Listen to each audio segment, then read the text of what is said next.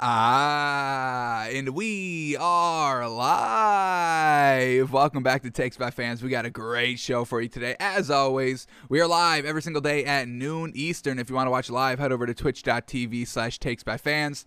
If you want to watch but not live, head over to our YouTube channel, Takes by Fans. We post all of our shows and clips of the show there on a daily basis. And if you just want to listen, we are on podcasting apps, Spotify, Apple Podcasts, Google Podcasts, iHeartRadio. So, however you want to watch or listen, we've got you covered multiple ways. All right, today's a big old Thursday. We have officially kind of put week 4 in the books. We are going to kind of watch the Rams in the Cardinals film study that we couldn't fit into yesterday's show because the Rams are playing tonight, so we can get some nice, good understanding. Should we be worried about the Rams? Is Matthew Stafford kind of melting down in the red zone and not getting it done? Is that cause for concern? So it's going to help us decide who we're going to pick tonight. So we got to watch that film study from yesterday that we couldn't get to, Rams Cardinals. So we'll check that out today. But we're starting to talk about week 5 as well today on the show. Predicting and reacting to the week 5 lines. Is our thinking on par with Vegas? Where is the great value? Where is the disrespect? There's really been no big disrespect here by Vegas the last 2 weeks. So are they going to be back on their bullshit this week? We got to find that out. So we will be predicting and reacting to the week 5 lines today. Looking at some film study and breaking down the stories of the day. So let's just jump right into it with these stories of the day. Here we go. The first one up now, Justin Fields has officially been named the starting quarterback, and he should be the starting quarterback for the rest of the season, whether Andy Dalton is 100% healthy or not. It's now Justin Fields' team. Thank goodness. Matt Nagy has finally came to his senses. I don't know, maybe he watched our show yesterday. I don't know. We watched Justin Fields' film study, and man, oh man, were we blown away, folks. It took our breath away. We were wowing. We were getting hyped, and we didn't even want to move off of the game. We wanted to spend the entire rest of the show watching Justin Fields. So he is finally named the starter, but now we get this.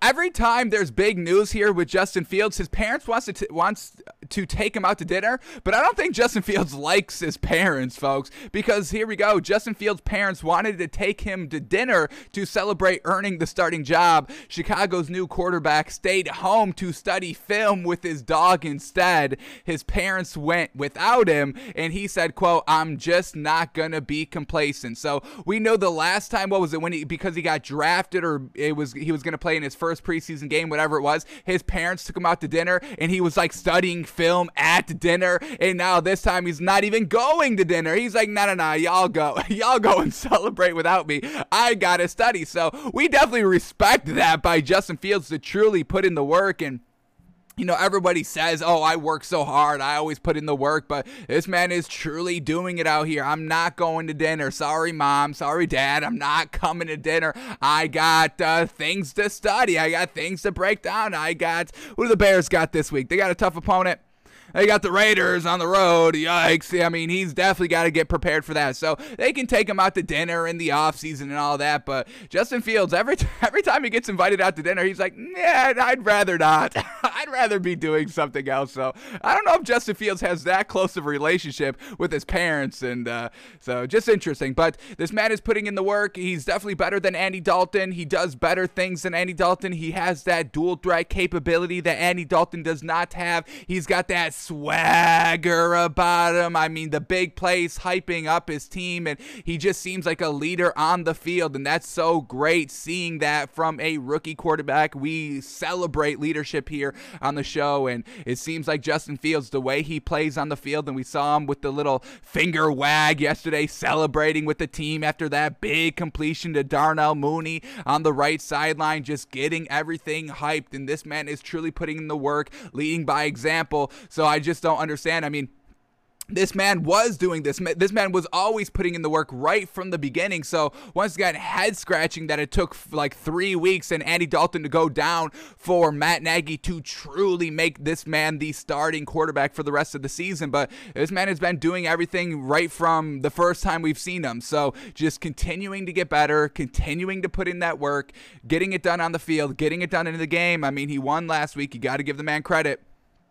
So, Justin Fields now is going to be the starting quarterback here for the Bears. Thank goodness. Matt Nagy finally coming to his senses right here. I don't know if it was the general manager or the owner that was kind of like, hey, the hell do you think you're doing? I hear Andy Dalton out of your mouth way too much. Stick that name right back in your mouth and don't let that ever come back out of those lips again. You hear me, Matt Nagy? Or you're going to be fired. And at that point, Matt Nagy doesn't really have a choice. So, finally, Matt Nagy's making the right choice, and the Justin Fields era is going to officially be underway, really kind of starting this week. So we'll see how he takes it, but we know he's kind of looking like the best rookie quarterback, do we say? Mac Jones, he's in that system, and it's not really kind of airing out the ball. I mean, we just saw Mac Jones on Sunday versus Tom Brady, and he wasn't airing it out. Justin Fields was airing it out here last week. So, Trevor Lawrence still trying to get there. Trevor Lawrence is looking real solid. Really kind of, I would probably put Justin Fields and Trevor Lawrence right on the same pace.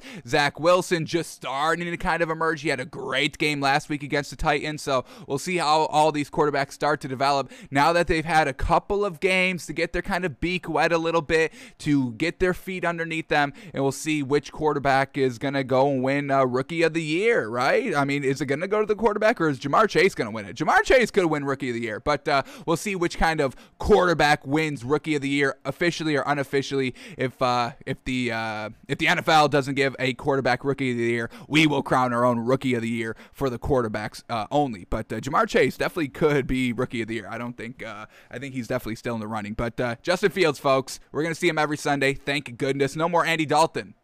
Can we celebrate that a little bit? I mean, he had his time. I mean, folks, we have to move on at some points. I mean, not everybody's Tom Brady and needs to be in the league 20 plus years. Big Ben's kind of overstaying his welcome. And if Big Ben's overstaying his welcome, Andy Dalton's definitely overstaying his welcome. He had his chance. He had his opportunities. He had it was like a nice 10-year stretch in this league, folks. He had his time. He didn't do anything. So let's give some other people, let's give some younger kids that are eager and chomping at the bit, not going out to dinner with their family.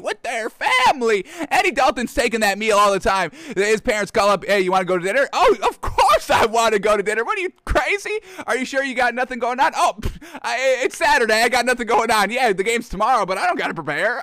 What are you talking about? I don't got to prepare for nothing. I'll see you at dinner. 10 minutes. I'll be there.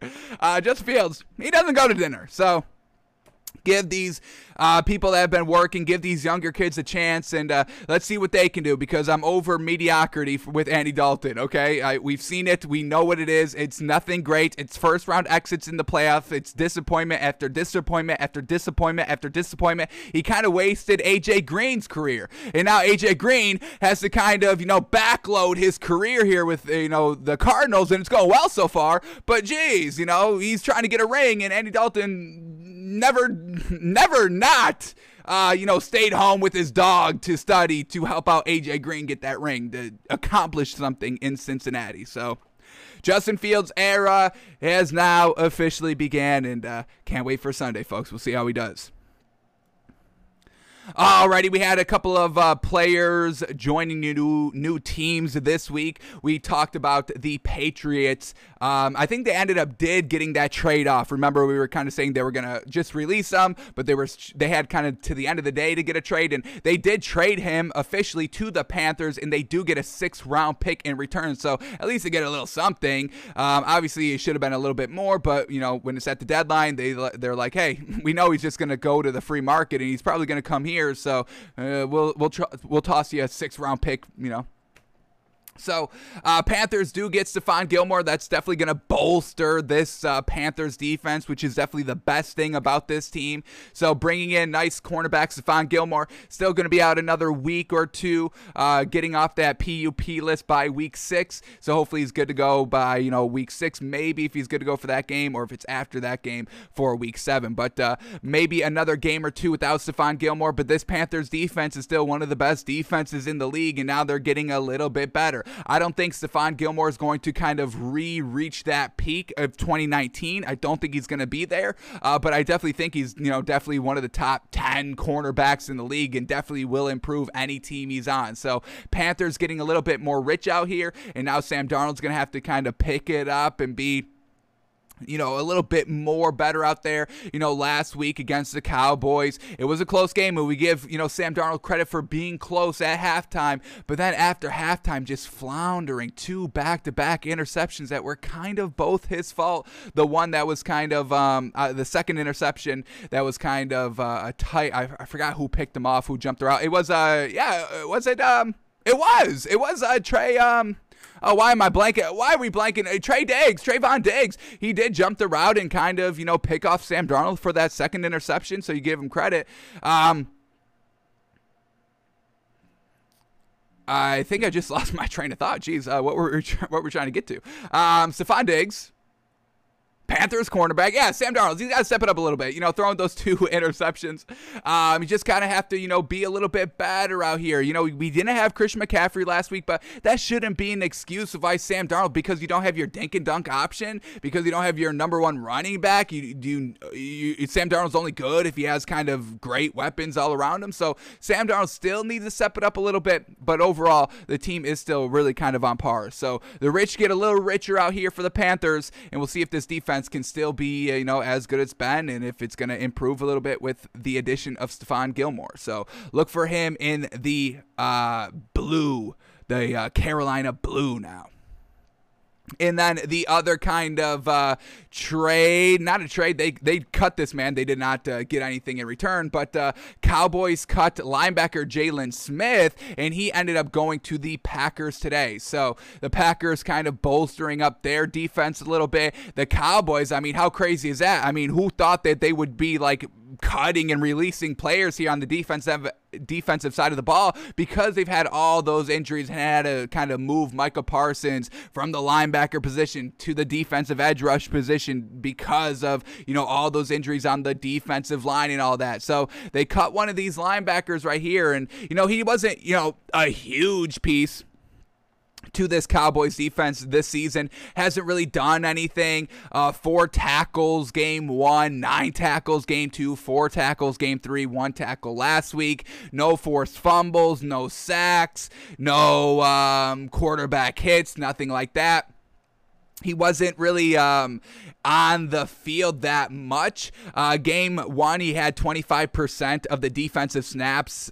Games 2 and 3, he had a lot more of a bigger role. 76% of the snaps game 2, 86% of the snaps game 3. But then just last week against Carolina, just 40% of the snaps, and they were still able to win the game. So they feel confident of releasing Jaylon Smith. We'll see if that's the right move. I don't know if you should, if your defense is good, having Jaylon Smith out there just to kind of be like a 3rd or 4th option out there, I don't think could have hurt the team. So we'll see if this is a good move here by Mike McCarthy and Dan Quinn of releasing Jaylon Smith for really nothing. So we'll see if the Cowboys defense can still hold, and we'll see if this Packers defense gets a little bit better here.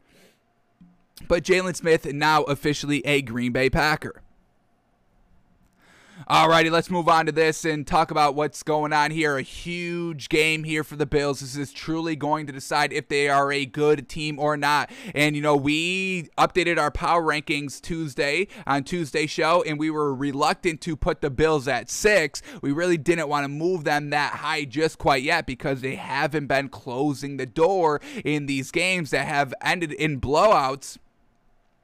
And, the Bills haven't really faced a real team with a real great quarterback. They lost to the Steelers week 1, which, week by week, that's looking like a worse and worse loss as the season progresses. They beat the Dolphins without Tua. That's not impressive. They beat the Texans without Tyrod Taylor. That's not impressive. But now this is the week, folks, against the Chiefs. Yes, sir, they're on the road. Andy Reid, Patrick Mahomes, geez Louise. This is their first true test to see if this is the real deal or not. And I've seen, everybody's power rankings coming out this week, heading into week 5, and there are a couple of people that do say the Bills are the best team in the league, and I think that's a way overreaction, and we'll see what the Bills are going to be looking like. But let's hear from Josh Allen on what he's kind of focusing on here this week with this big matchup, because we need to see Josh Allen be on point. This Bills defense has been great, but it's got to be Josh Allen to put the points on the board. We just saw the Chiefs last last week score on every single possession. Patrick Mahomes threw one interception, but every other possession ended in a touchdown, folks. That's so crazy.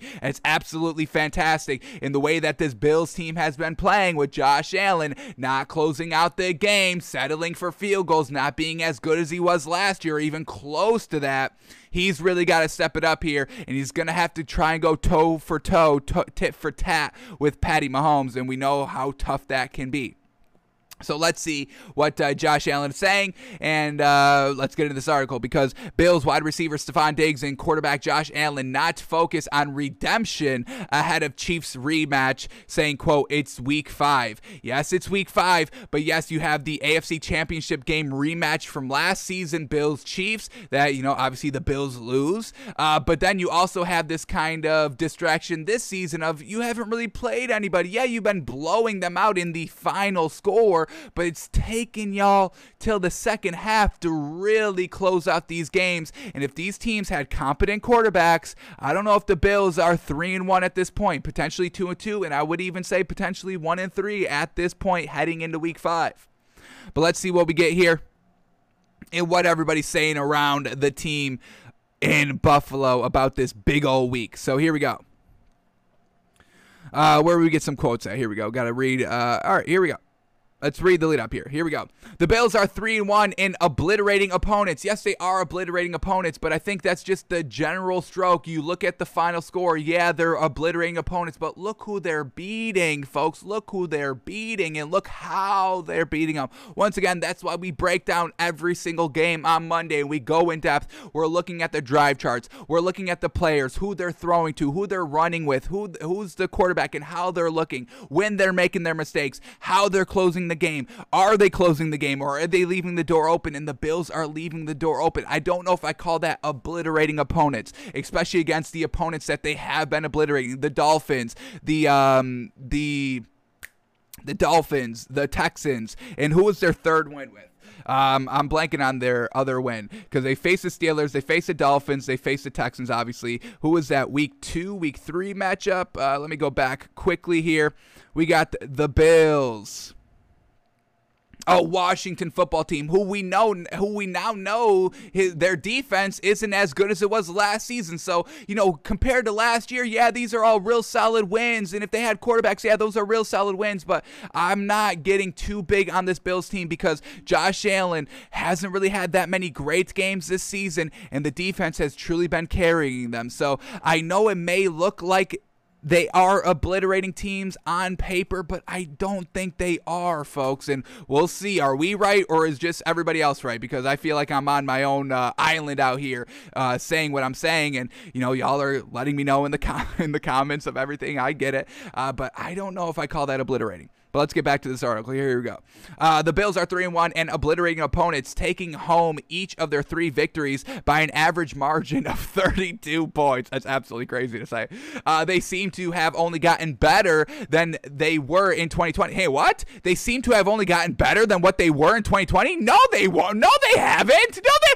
Okay, now y'all are getting wild on this Bills team. Okay, now y'all are about to bring out the wild side here. It takes my fans. Y'all are telling me that they've gotten better since 2020? No, who's gotten better? Josh Allen hasn't, and they haven't faced anybody. They have not. I'm ready to say it. Everybody that this Bills team has faced has been trash, folks. See, y'all have woken up the beast. The Dolphins are trash. The Steelers are trash. The Texans are trash. Washington is trash, and they've been obliterating teams by 32 points. That doesn't make any sense, folks. Do you see the Chiefs obliterating everybody by 32 points? No, because they've been facing good teams. Do you see the Rams obliterating anybody by 32 points? No, because they face good teams.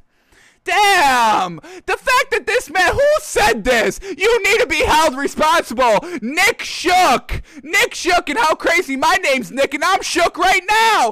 Oh my goodness. This man really just said they seem to have only gotten better than they were in 2020. No, they haven't. Josh Allen threw 69% completion percentage last year. Do you know what he's doing this season? Like 50, 63, 67, I think. That's it.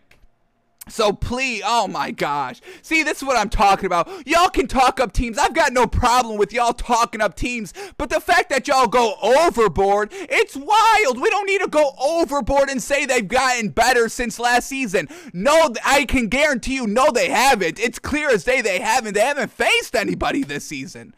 Oh my goodness.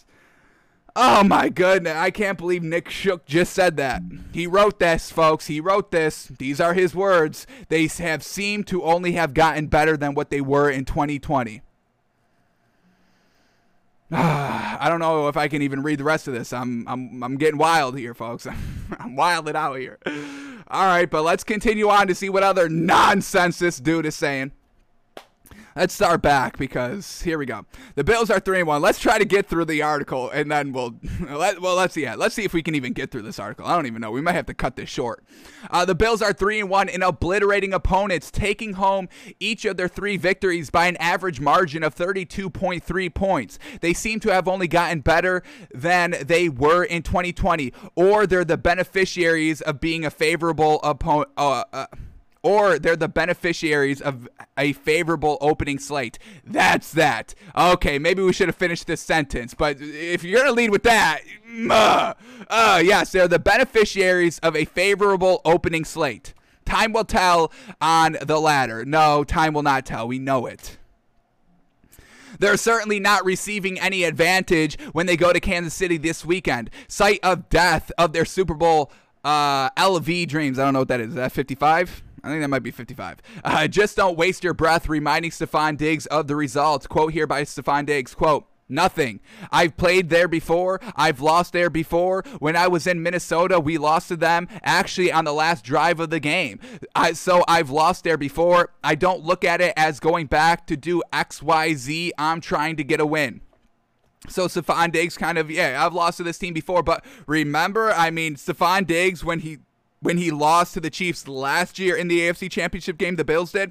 Remember that narrative in that picture? Stefon Diggs from the kind of the end zone, and then you see in the distance the Chiefs players all celebrating, and Stefon Diggs is, you just get the back of him watching the entire Chiefs team celebrate going to the Super Bowl. And what was it? What did Stefon Diggs say? Like, oh, I'm gonna get back here, I want to get back here, or something like that. So this game truly means a lot to Stefon Diggs, and I know they may be downplaying it, but the national media does kind of highly regard this Bills team. A lot of people have been putting them as their number 1 team in the NFL, and just take the AFC. The Bills and the Chiefs, they're the upper echelon teams right here, and the Bills know that they have to start beating them and being really competitive. No double-digit losses, coming down to the very last possession, 3 to 6 point losses.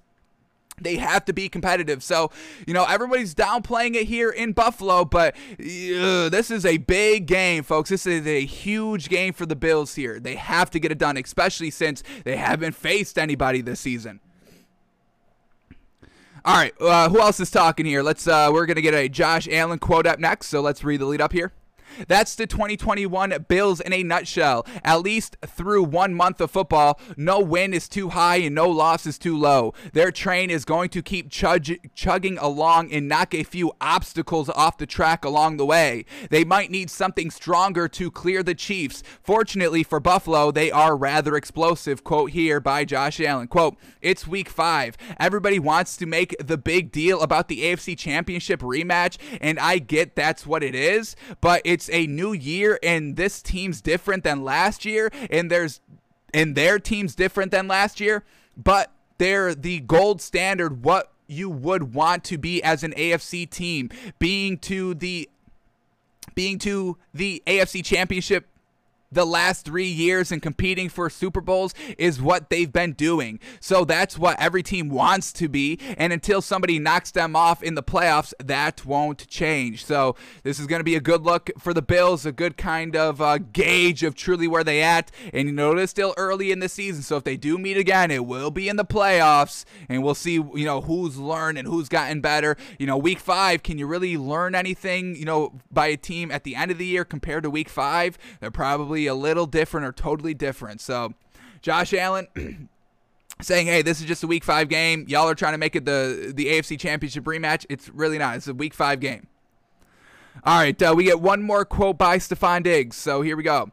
What also won't change, in fact, it'll be even more intense thanks to the return of full stadiums, is the hostile environment the Bills will be entering this weekend. Allen recalled Arrowhead Stadium being rather loud last winter, and that was with just a fraction of the stadium's total capacity in attendance. Diggs is letting it be known noise doesn't bother him. Says, quote, I'm all about the hostile environments. I'm pretty chill right now, but when it's time to go, I love everything about it. I love not being able to hear. It's kind of weird to say, but it's so loud that it's quiet. You don't get nothing but your thoughts and really just the man in front of you. It's a good feeling, though. So Stefon Diggs wants all the smokes, wants the crowd to be absolutely rocking and roaring, but be careful what you wish for, because Josh Allen, we're not worried about Stefon Diggs. We know Stefon Diggs is great. Stefon Diggs was great before Josh Allen. Unfortunately, Josh Allen was not great before Stefon Diggs. I'm not saying Stefon Diggs is the only reason why Josh Allen had success last year, folks. I'm not. Is it a part? I do believe so. A huge part. I would probably say maybe at least minimum 25% of Josh Allen's success last season was because of Stefon Diggs. Y'all can go higher, y'all can go lower. I think I put it at least 25%. But do I go high as 50? I may go as high as 50, but right now we'll stick at 25. But Josh Allen with the crowd noise, we don't know. Josh Allen's last, what do we know? Let's break down the facts, folks. What do we know? Josh Allen only had one good season. He has played 3 seasons. He is in his 4th season. He only has one good season so far. What changed during that one good season? No fans in the stands and Stefon Diggs. He has Stefon Diggs still, but now there's fans in the stands. So how is he playing? He's not playing that good this year. He had 2 good games, I think, 2 out of the 4 good games, which is, the last 2 have been better. So that's good, getting better every single week, something we like to see. So that's good. But now you're going into Arrowhead, Kansas City, one of the best teams in the league, one of the best home environments in the league. We'll see how he reacts to this. And like we said, this is truly going to be the standard, the bar of what this Bills team can be. How do they play going into Kansas City with Josh Allen being a little uncertain if he can play in front of a hostile environment? So we'll see how it all goes, and we'll see how Josh Allen plays, and we'll see what this Bills team is looking like. If they come out and win this game, they are exactly who the media paints them to be. Great. The first 4 kind of lackluster opponents didn't mean anything. They beat the best team, but if they come out and lose, oh man, I think Western New York might burn down to the ground. So we'll see what the result is come Sunday. Bills at Chiefs, Sunday Night Football, going to be fantastic. All right, next thing up I want to touch on quickly here. Keelan Cole went to the Jets media yesterday, and he said some pretty interesting things here. So Keelan Cole says Zach Wilson's throw to Corey Davis is unlike anything he's ever seen, and he goes on this kind of 1:30 rant right here. Not even a rant, just an explanation, and it's real good. I would listen to it. I would encourage everybody to listen to this. It's on my like tweets. Just go to my profile, Takes by Fans, go to the like tweets and find the tweet. Yeah, he was kind of saying, hey, he made that play, and that's a big step when you can say, oh, I got this. I like that. And he's referencing that big play, that big touchdown to Corey Davis that Zach Wilson just absolutely uncorked and got a touchdown. We're going to watch that play in a second. Yeah, Keelan Cole says that kind of what Zach Wilson did to that throw. He's never been a part of a team that a quarterback has ever done that. So that's huge props to Zach Wilson. Keelan Cole has played for the Jaguars from 2017 up until last year. So this is his first new team and his second team overall. So he's had quarterbacks of Blake Bortles and Gardner Minshew. So we know those aren't anything great, but he's saying that kind of Zach Wilson is kind of a little bit better than those two. So that's kind of where Keelan Cole sees Zach Wilson currently. Yeah, so the big throw to Corey Davis, it impressed Keelan Cole. He said, Zach Wilson was like, hey, there was something else open, but hey, I'm going to take the shot. I'm going to take this deeper shot, and that's what impressed Keelan Cole, that Zach Wilson was like, yes, this is open, but I know I need to take the shot. I know this is kind of like a Mojo moment-esque play. Let's get up when this play was, what was the score before he threw this touchdown to Corey Davis? They were down 17-10. Oh, no, they were tied 17-17, and then the big throw. So a mojo moment. Hey, the fourth quarter, game's tied. Something's got to change. 9 minutes left. Who's going to make that play? Are we going to let Derrick Henry or Ryan Tannehill make the play, or is Zach Wilson going to make the play himself? And Zach Wilson, at 9 minutes left in the game, tie game, says, I'm going to make the play, and that's what he did, and that's what impressed Keelan Cole, and that's what Keelan Cole was saying. I haven't seen Blake Bortles do that. Gardner Minshew never really did that. Zach Wilson is doing this his rookie year. That's big, impressive here to Keelan Cole, and that's fantastic to hear. It's also great to hear that these wide receivers have, Zach Wilson's back 100%. It's a brotherhood. We know it's a family, and they are truly acting like it there with the Jets locker room, so that's obviously great to hear. What else did he say? What else did I note down here? Oh, he also said kind of, I'm assuming smurfingly, but Keelan Cole at the end of this was kind of like in Zach Wilson's legs, his ability to kind of escape out of the pocket and buy the time so he can make those big plays. Keelan Cole was like Blake Bortles and Gardner Minshew were a little bit of pure pocket passers. So, you 3 seconds, if it's not open, it's probably going to be thrown away. But Zach Wilson's ability to extend the play, once again impressing Keelan Cole, the Jets wide receiver. And then he says Zach Wilson's going to kind of make y'all have him getting compared to Michael Vick, what he can do with his legs. And he's expecting Zach Wilson to develop his kind of dual threat game as the season progresses. So big endorsement here by Keelan Cole of Zach Wilson, and we'll see if they can get better. And we just were impressed with Zach Wilson the last game. They got their first win. They had their full complement of wide receivers now finally healthy. Jamison Crowder, Keelan Cole, Corey Davis, and they all love playing for Zach Wilson, and it seems like they all are truly impressed on what he's showing here early on in his career. So Keelan Cole loves Zach Wilson, which is great to hear, and this is the play we're talking about. So this is, I don't know if it's a great play because, he takes a deep shot, and this is what we're talking about. When we always bring up dink and dunk, and, when you dink and dunk too much, you get comfortable with it, and then you don't make these plays. This is why we put a huge emphasis on dink and dunk and why we don't want to see it. We understand you take it when you get it. I get it, but at the same time, when you need to just move the ball, and that's what Keelan Cole was also saying, is like, let's just run the tape because, we can talk through it a little bit more. But this is the play that Keelan Cole is talking about, and we got the all-22 here, so we got, everything here. It's fantastic. But here we go. Zach Wilson, the play action, the bootleg, and then just rolling out and buying time right here. And you see him. You see him direct the traffic. You see him point his arms out. Hey, go deep. I'm throwing this deep. And this is the wide open pass that Keelan Cole is talking about. Here we go, and it's a good wide open. Here it is. It's this wide receiver that lined up on the right side. He's got 3-4 yards of separation here coming back. Zach Wilson, you launched this ball, and this is a great pickup. This is going to be like a 25, 30-yard gain right here.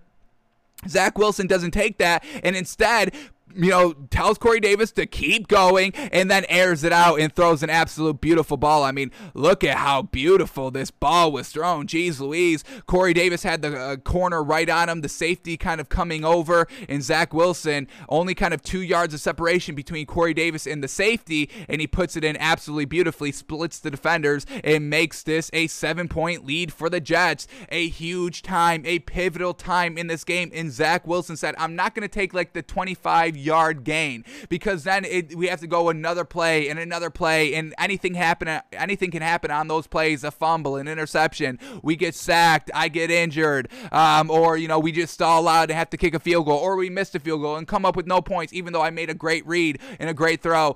I'm going to try and take this chance right now because I believe in my ability, and I also believe in my wide receivers, Corey Davis and Keelan Cole and Jamison Crowder and all them, especially Corey Davis. Truly, we know he truly relies and truly believes in Corey Davis, his wide receiver. So this is great to hear by Keelan Cole that they're all around and they're all truly buying into Zach Wilson in the schemes, in the offense, and all that. So we can start buying this Jets team a little bit more now, and we'll see if Zach Wilson continues to get better, and we'll see if this Jets team can kind of start being competitive in games, and maybe even start vying for the playoffs. There's got a 1-3 start, but we'll see. You finally get that first win. Maybe everything just kind of comes up big. So they've got the Falcons this week, another winnable game. Yes, they're on the road, but that's a huge winnable game. We'll see if they take advantage. Alrighty, and then just some quick updates on who has been playing, who has been not practicing, and potential some outs for this week. But here we go. Quarterback Baker Mayfield, who has been wearing a shoulder harness to play, suffered a partially torn labrum in his left shoulder on September 19th against the Texans. No surgery needed as of now. He was listed on the report after the injury and hasn't missed a practice snap. So this man has been injured for 2 weeks. Folks, and we just looked at Baker Mayfield yesterday in our film study of last week, and we've been saying, hey, these last 2 weeks have been so uncharacteristic of what Baker Mayfield is as a quarterback. Huge garbage completion percentage, not moving the ball, not being accurate, not being that game manager quarterback that we know he is. So now, do we understand why a little bit? His left shoulder, little banged up. Now he's he's right arm, so he's throwing with his right arm, obviously. But maybe the pain, maybe just kind of how he throws and how he twists his body, that pain is kind of affecting his play a little bit, because that's all we can kind of truly know, or maybe try to put the blame in on what is going wrong, because it's not the offense for the Browns. It's not Kevin Stefanski. It's not the defense. It's not the wide receivers getting open. We just saw him yesterday not make the easiest read ever on a 3rd and 2, and he tries to scramble for it. So we don't know what's going on with Baker Mayfield. All we know is he's a little banged up. So I'm going to kind of attribute this lack of good play here to potentially this partially torn labrum in his left shoulder. So, and this is, still early on, so maybe you should get that repaired. Take a couple weeks off. This offense and defense can, I think, get it done. Let's see who the Browns' backup quarterback is. Who the heck is the Browns' backup quarterback? Would we feel comfortable if Baker Mayfield sat out for 2 to 3 weeks with this partially torn labrum to get it repaired? Let's see, Case Keenum. Can we believe in Case Keenum? I think Case Keenum can play game-managing quarterback with this offense and defense. Let's get up his career stats. What are we looking like here with Case Keenum? Career completion percentage, 62%. Not bad. What has he got? Anything good? He played for the Texans, the Rams, the Vikings, the Denver Broncos, Washington. He's been with Cleveland for the last 2 seasons, so he knows the team a little bit. I think I would be kind of comfortable with Case Keenum playing for 2 to 3 weeks. Let's see how long recovery time for torn labrum. Is that big? Should he have surgery right now, early on in the season, to get this man? Because the Baker Mayfield cannot keep up this level of play that he's playing, or they're not going to make the playoffs. They won't win the division. They won't make the playoffs. They won't win a playoff game. They won't go deep. The recovery depends on many factors, such as where the tear was located, how severe it was, and how good the surgical repair was. Classic, obviously. It is believed that it takes at least 4 to 6 weeks for the labrum to reattach itself to the rim of the bone, and probably another 4 to 6 weeks. Oh, okay, so maybe, yeah, definitely probably can't have surgery, because we're talking about 8 to 12 weeks. Okay, yeah, we don't want Case Keenum out there for 8 to 12 weeks, and then you get Baker Mayfield at literally the end of the season going into the playoffs, basically. Yeah, so kind of surgery is off the table here for Baker Mayfield. But something's got to give. He's going to have to kind of prove that this injury is not holding him back out on the football field, because the last 2 weeks have been trash, and he's been injured the last 2 weeks, so... Oh, man, Baker. Hopefully you can kind of have a great showing this week.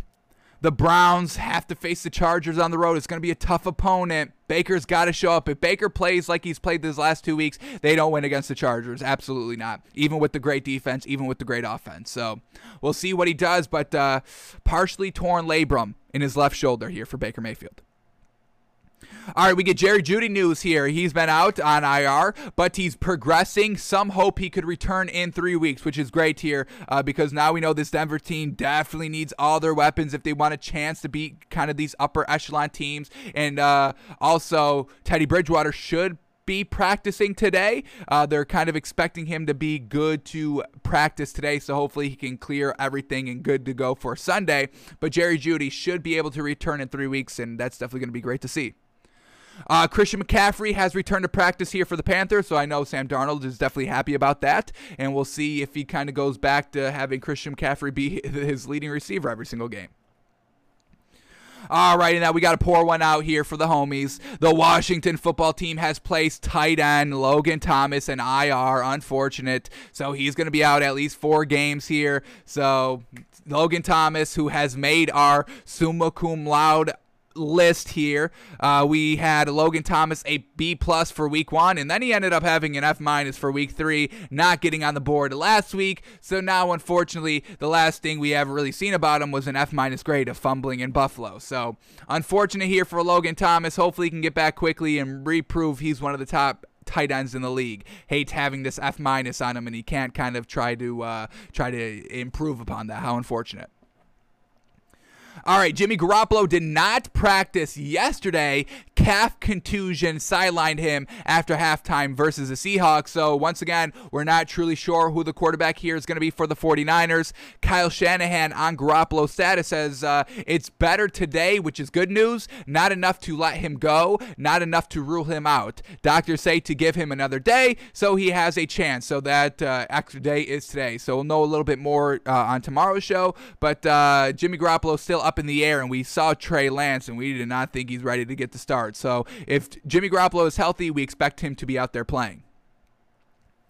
Alrighty, then this for tonight's game. Seahawks running back Chris Carson is expected to miss the game today. So one of the running backs for the Seahawks here. Let's get up what he's done here for the Seahawks this season, because I believe he's been pretty solid. Let's get his career stats up here. Chris Carson, we know the Seahawks just beat the 49ers last week, kind of the offense getting it done in the second half. We've seen them flounder second half offensively, and they kind of cleaned that up. They struggled first half offensively this game, so they still need to put together a full 60 minutes, full quarters of football together, but they're building upon that. But Chris Carson, let's get this up quickly. Alrighty, Chris Carson, what do we got? What have you been doing this season? Game 1, 91 rushing yards. Fantastic. He had 26 receiving yards as well. Game 2, only 31 rushing yards. Game 3, 80 rushing yards. Fantastic. And he had a touchdown. Yes, sir. Get in that end zone. Two touchdowns in game 2 as well, with the only 31 yards, and then last week 30 rushing yards as well. So solid performances out here by Chris Carson, just kind of doing what he needs to do, kind of a game managing running back here, because you got Russell Wilson and DK Metcalf and Tyler Lockett, so you don't need to be the main focal point here offensively. He's just getting it done. Unfortunately, he's not going to be good to go for today. Expected to miss tonight's game. Alrighty, those are all the stories that we just needed to cover for today quickly. So let's head over to our film study that we couldn't get to yesterday. It's going to help us determine who we like today in tonight's game, because we got Seahawks and Rams. Rams at Seahawks, going to be a great game. And how about this brutal kind of gauntlet these last 3 weeks for this Rams team? Bucks, Cardinals, Seahawks. Man, oh man. We'll see if they're the real deal or not. This is kind of the tiebreaker. They beat the Bucks, lost against the Cardinals. Now they're on the road. They were at home for those 2 games. So this is kind of the tiebreaker game against elite teams out here. We'll see how the Rams go. All right, but let's get to the film study from this past game against the Cardinals. So what happened with this Rams team? They just kind of floundered off the rip. They settled for a field goal on their first drive. They got an interception on their second drive. Then they scored a touchdown on the third drive, but then it's a fumble on their fourth drive, and now they're down 21-10, and they just struggle. Another field goal, a missed field goal, turnover on downs, and then a touchdown in the fourth quarter that's basically meaningless. So this Rams team just did not get out to that hot start scoring-wise. They couldn't keep up pace offensively with the Cardinals, and we have to kind of look to Matthew Stafford a little bit here, because he was the one that wasn't really getting it done in the red zone. So is this cause for concern, or is this just unfortunate? The receiver wasn't catching it. It was great defense by the Cardinals, anything like that. Matthew Stafford just missed a throw, maybe a bad play call, whatever it is, but we are going to try to investigate here if this is cause for concern and if we should be starting to fade this Rams team offensively, just in general. So let's see what Matthew Stafford was looking like here in some key clutch situations to try and get in the game, to try to get a nice jump start in the game, and to try to win the game. So here we go. The first drive, a little bit of a stall here. Like we said, it ends in a field goal, and we get a 2nd and 5 and a 3rd and 5 incomplete in kind of the red zone for them to have to settle for the field goal. So let's see what this first play up here. Here we go, 2nd and 5, and they're at the Cardinals' 20-yard line, folks, 24-yard line. Here we go. Matthew Stafford, empty backfield, drops back to pass, and this is right on Cooper Kupp. A big drop there, and we have not seen that all season. All season, it's been great. Matthew Stafford to Cooper Kupp, one of the best quarterback-wide receiver combos this season in the league, and that's a big drop there by Cooper Kupp. It was good. It was low and away. We could watch this one more time in slow motion. Oh yeah, that was right on target. That's not even low and away. That's absolutely beautiful right there. But Cooper Kupp took his eyes off the ball the last second, and that's an incomplete pass. So that's not on Matthew Stafford. That's just an unfortunate drop that we don't see. So that's good. That's good. This is not cause for concern and burn down the entire season. 4 weeks into the season. All right, but let's see what we get here on 3rd and 5. All right, single back in the backfield, 4 wide here, still at the 24-yard line here of the Cardinals. Matthew Stafford dropping back to pass. He's going deep, and this is a little bit of an overthrow to Tyler Higbee, the nice tight end option out here. Let's see if we get a nice look at this one. I want to see how far incomplete this was, because it did look like Tyler Higbee had a little bit of a half a step on his defender and just unfortunately could not get it going. All right, we just ended up stopping this play. That's not good. Let me refresh the page. See if we can get back there quickly. See if I can get back here quickly. We got 5:20 on the clock. All right, here we go. I just want to see Tyler Higbee one more time here, and then we can move on to the next drive. That, once again, not a great end. But here we go. Let's watch this ball at the top corner. We get Tyler Higbee up here. I mean, he got the nice separation. I mean, here it is. That's about a half a yard. That's all that you need in this league to be really open. And, yeah, about 2 yards overthrown. So Matthew Stafford got to rein in that accuracy a little bit more. And Cooper Kupp dropping that ball truly hurt him as well. Do we get a replay? We don't get a replay of that? Come on. No replay of that, of the overthrow? Damn it. So it looked to be overthrown there by Matthew Stafford. Unfortunate. All right, next drive up here with this Rams team is Matthew Stafford's interception here. They're up 3-0 at this point. The Cardinals didn't score on their first drive. You have a chance to, go up 10-0, go up 6-0. But Matthew Stafford throws an interception on the second play of this drive on great field position. They're starting at their own 44-yard line, folks, and we get a 2nd and 3. Here we go. Matthew Stafford under center. Play action pass. Plenty of time to throw, and he's going to take a shot here to DeSean Jackson, but underthrows this ball right here. Let's count the yards on this ball. Did Matthew Stafford arm just kind of give up on him? He's launching this from his own 35-yard line and getting it all the way down to the 15. Jeez Louise, that's 50 yards right there clean, folks. So unfortunate, Matthew Stafford underthrowing this ball, and we know DeSean Jackson is their speedy deep threat, and this Cardinals defense was right on him. We saw Matthew Stafford to DeSean Jackson, what was it, like 2 times last week that went big, broke it big. Just this week, they kept them under wraps. So give credit to this Cardinals defense. Matthew Stafford trying to take a shot here that just truly wasn't open. Shot play. Safety comes over, undercuts this underthrown ball, and that's a pick trying to hit DeSean Jackson. So that's on Matthew Stafford right there. Unfortunate. But once again, great defense by this Cardinals team to shut down kind of DeSean Jackson this game. What did DeSean Jackson have? I think he only had like 1 catch. Yeah, 1 catch for 6 yards. On how many targets? 3 targets. Jeez Louise, these are one of the targets. It results in a pick. So now you just gave all the momentum to the Cardinals. They take advantage to it. They score a couple of touchdowns, and the next drive that we have queued up here, they're down. The Rams are down 21-10, folks. 21-10, and we get a 3rd and 3 incomplete. Unfortunate. Once again, stalling on these drives. Let's see what happens here. So here we go. Down 21-10.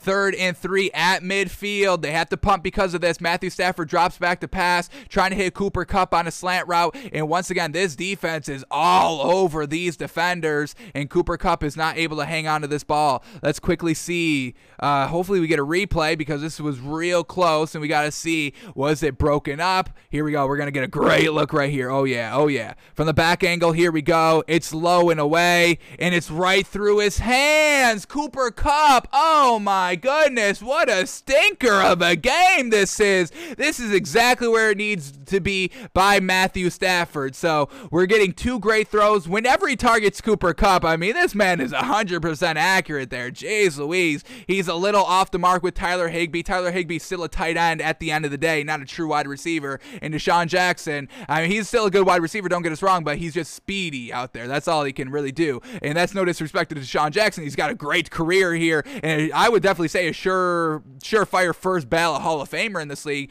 but he is kind of reaching the end of his career here in the NFL, and he's a good speedster still. But so unfortunate here. Matthew Stafford, Cooper Kupp, just, not 100% on the money here, and you have to be 100% on the money when you're facing anybody in the NFC West of your own division, especially against the Cardinals coming into town. So, unfortunate there by Matthew Stafford. Once again, this was an opportunity to get back into this game, and, only down 11 at this point, they couldn't make the connection.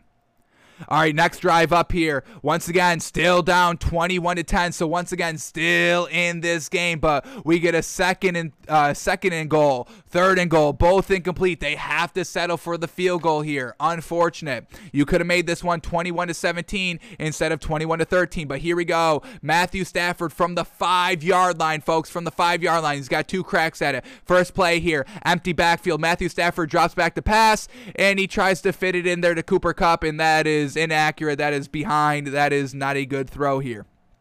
Let's watch this one more time, trying to hit Cooper Kupp on a little bit of a slant route. Pressure is right in his face and basically just throws it in the direction of Cooper Kupp, but that's on the pressure there. Once again, this Cardinals defense needs to be kind of taken legitimately out here, folks. We all know about the offense. It's fantastic, but this defense was getting after it here, locking up the speedsters, not allowing really any great separation, and putting the pressure on Matthew Stafford in the red zone. Fantastic. All right, now we get 3rd and goal here. Here we go. Let's see what they can do. Here we go. 3rd and goal. Matthew Stafford, empty backfield, trips to the left here. Motion man at the snap. Fake toss to the running back, and then goes to Cooper Kupp, and it seemed to be open, but Matthew Stafford inaccurate as heck with this ball. Jeez Louise. You put this one right on Cooper Kupp here. He's going to make an effort to dive for that pylon for the corner. But he just, that's way inaccurate. So Matthew Stafford down here, an overthrow to Tyler Higbee. Missed the Cooper Kupp time 1 because of pressure. No pressure here. Just a real bad errant throw. Jeez. Let's watch this one more time from start to finish. Was there anything open by the time of pass? I mean, this is what it's designed to go for. A little bit of a rub route here at the bottom of the screen to free him up. And that would have been close, folks. I don't know if he gets in for a touchdown. This defender's right there, but we know Cooper Kupp's a dog, and he would have fought tooth and nail to touch that pylon with the ball to score 7 points. So unfortunate there. Just this offense not truly playing at its peak, and we've seen it play at its peak. That's why it's so frustrating here that this Rams team lost in this kind of fashion here to the Cardinals. They got to be ready to go on every single game, and how are you not ready to go here on this Cardinals team? Unfortunate.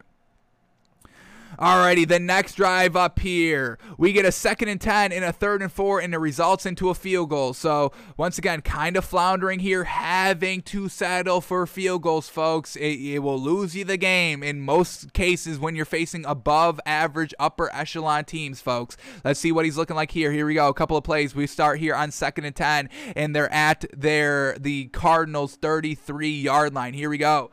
Drops back to pass, and it's just a wide receiver screen. It's on target. The accuracy is there. Thank goodness. It's not just Matthew Stafford had a garbage game all around. So really no cause to truly fall off of this Rams team so far. But now we get a 3rd and 4. Let's see what he's looking like here on 3rd and 4. Once again, you score a touchdown here. You make it 27-20. 6 minutes left in the 3rd quarter. Plenty of time to come back and win the game. But now you settle for a field goal. You make it 27-26. That's an 11-point deficit still. So 2-possession game still in the 3rd quarter. Man, oh man, so here we go, 3rd and 4. Matthew Stafford, empty backfield, 5 wide. Here we go. Drops back to pass, and he's going deep to Cooper Kupp. And man, what the heck? This is bad accuracy again, and Cooper Kupp doesn't really seem to make an effort to get this ball, but this is wide open, and Matthew Stafford does not put it on the money, folks. Jeez. And why is this going to have to refresh as well? Jeez. Let's refresh this. Let's see if we can get back there quickly. I wanted another angle from the back end to truly see how off the money this was and why Cooper Kupp didn't make a diving attempt. It seemed like from that angle he could have at least made a diving attempt. But let's see if we get any back angle to truly get a gauge on this ball. So we got to go to, actually we might just have to move on because we did lose our place here and we do not have the backup of the timestamp. How unfortunate. Did this result in the missed field goal? Is that right? Let me see if I can bring it up here quickly. Now that they've got the footage up here, we should be able to click each play individually if they are all up, and they are all. Oh, look at this. Look at this. Here we go. All right. Back to the play, and this resulted into a missed field goal. Even worse. Jeez Louise. But here we go.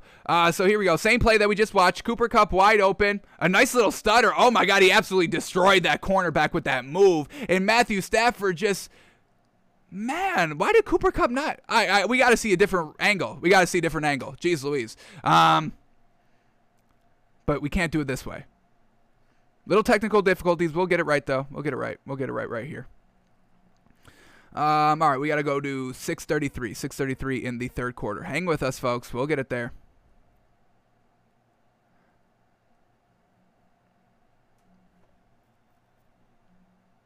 We're getting it. Here we go.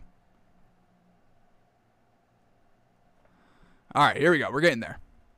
Got to see the back angle. They better show a back angle replay. We didn't do all this for nothing, folks. That was a great route by Cooper Kupp. All right, here we go. Matthew Stafford, incomplete pass. There it is. Let's see if we get a back angle replay here. Matthew Stafford trots off the field, and here we go. Okay, we're going to get a good look right here. Cooper Kupp, a great move to beat the defender. Look at that. Has he stutter step, and then the miss. They're going to replay it again. Here we go. Here we go. Okay, great angle right here. Cooper Kupp. Oh, yeah, that's just way short, man. That's like 3 yards, way too much inside. Low as heck. That's a touchdown if he puts it on the money. Matthew Stafford, man, being lackadaisical in some of these throws. You can't do that here. So a little bit of cause for concern, maybe a little bit on Matthew Stafford. That's wide open. You can't be missing wide open to Cooper Kupp. So I think we can just chalk it up to a bad day between Matthew Stafford and Cooper Kupp, but they need to get this figured out. We know this is kind of Matthew Stafford's best favorite weapon out here, and it's just not getting it done. Man, oh man, what a bungle. What a bungle, folks. Alrighty, and then just the last thing right here. Game kind of over at this point. They're down 21 points, folks, in the 4th quarter. 13 minutes left in the 4th quarter. But let's just kind of see, is the urgency still here? Because, we want to see you compete to the end, even if it's a blowout. It's unfortunate, but you kind of set yourself up for this situation. But let's see what they were doing here. It's 1st and goal from the 8-yard line, folks, and we get an incomplete, a Matthew Stafford run, and another incomplete, and they walk away with no points. Yes, the game is over here, but we still want to see you fighting to the final whistle. So let's see what these plays were looking like here down in the goal line, because once again, they were struggling here in the red zone, goal to go the entire game, and they kind of did that a little bit last week, having to settle for field goals a few times. So here we go. Matthew Stafford on 1st and goal here. Empty backfield. Here we go. Dropping back to pass. Plenty of time to throw. And tries to hit a wide receiver triple covered in the back of the end zone. We get another look here. Is that Robert Woods who he's trying to hit? Couldn't get the best look. It looked low. Let's see. We get a replay here. We'll get a great look right here. I believe this is Robert Woods, number 2 here. Good move to get over, but yeah, that's still real covered. It's a good chance, but it's not a good throw. You got to throw that high. You don't throw this belly level, especially when there's a defender all over you. Bad throw there by Matthew Stafford. Really unimpressive day here by Matthew Stafford. How unfortunate. All right, here we go. Second and goal. Matthew Stafford escaping, trying to run up the middle here. And he takes a hit and can't extend the ball over the goal line? Come on, where's the fight? Matthew Stafford, you got to extend the ball here. He took the shot. He took the hit. But, I mean, you're right on the goal line. And how don't they call that a touchdown? Jeez Louise. Man, oh, man. So, Matthew Stafford it's a game of inches, folks. And Matthew Stafford was off by inches all day and off by an inch here right on the goal line. And here we go. We got to refresh this page again. Jeez Louise. I don't know why these are crapping out on us. But we can get back there quickly, folks. We've got the time step down. We learned from week 1 of film study where everything went wrong, and we didn't write down the timestamps to get back there quickly, but we got them here, so no worries. So here we go. Matthew Stafford right down at the 1-yard line. Unfortunate, doesn't dive, doesn't extend the ball, Come on, Matthew Stafford. Let's see this one. Here he goes. He switches the ball in his left arm here, doesn't really extend, and he's down. Unfortunate. Alrighty, but now we get third and goal from the 1. Let's see what Matthew Stafford does here. Here we go, under center, and he's going to take a QB sneak, and they don't get it as well. Jeez. Great job here by this Cardinals defense, man. Not giving up any points. 13 points through 4 quarters, basically. 3 full quarters. And now we get 4th and goal. Matthew Stafford, empty backfield, 5 wide here, and he tries to hit Tyler Higbee on the classic just kind of run right at the edge of the goal line. And this is great coverage right here. And this ball, somehow it got through. I don't know how Matthew Stafford fit this ball in here, but we're going to watch the replay right here. And this should have been caught by Tyler Higbee. Just watch how this ball got thrown, folks. Jeez. I mean, you got to really fit it in there. Just look at how this ball goes and just falls right into his hands right there. You've got to catch that ball. That's a great throw. This might be one of the most impressive throws maybe by Matthew Stafford, definitely all day. This is a wildly exactly where it had to be ball. Exactly where it had to be. It's right in his hands, folks. Low and away. Tyler Higbee, tall dude. What is he, 6'6" out there? Can't hang on to the ball and look it in. Damn. So when Matthew Stafford was accurate, the receivers couldn't catch. When the receivers were open, Matthew Stafford couldn't put it right on the money. How unfortunate. So overall, a lot of people deserve blame for this Rams malfunction and meltdown last week against the Cardinals. I don't think it's too much cause for concern, but we need to see the Cooper Kupp and Matthew Stafford combo back at it tonight against the Seahawks before we truly blow up this Rams team. But not great what we saw. Truly unfortunate. And Matthew Stafford's way better than that. Truly. Alrighty. So that was Cardinals-Rams right there. Matthew Stafford letting us down a little bit. Alrighty, now let's do our last thing that we got to do for today's show, and that's predict and react to these Week 5 lines, folks. We like to try and, guess where Vegas' head is at, where our thinking, we talk an hour and a half every single day here, folks. Are we spewing nonsense, or we actually know what we're talking about? For the most part, 99%, we know what we're talking about here. We're usually right on par level thinking with Vegas, and that's why we predict these lines here. And I truly encourage any kind of better out there, any people that like to bet on sports, doesn't have to be just football, it could be basketball as well, but to before you look at what the line is, just think of what you would set the line at. What do you think this game is going to happen? And then you look at Vegas and then you compare your thinking. Are you right? Is Vegas is right? Why is Vegas thinking this way? Why am I thinking this way? And, just kind of get a good sense of where you are in your own thinking. Because once you look at the line, folks, you don't really know. Would you have guessed it like that? You've got that number in your head already, and it's not consciously you're doing this. It's just subconsciously. You look at the line. Here we go. Rams, Seahawks.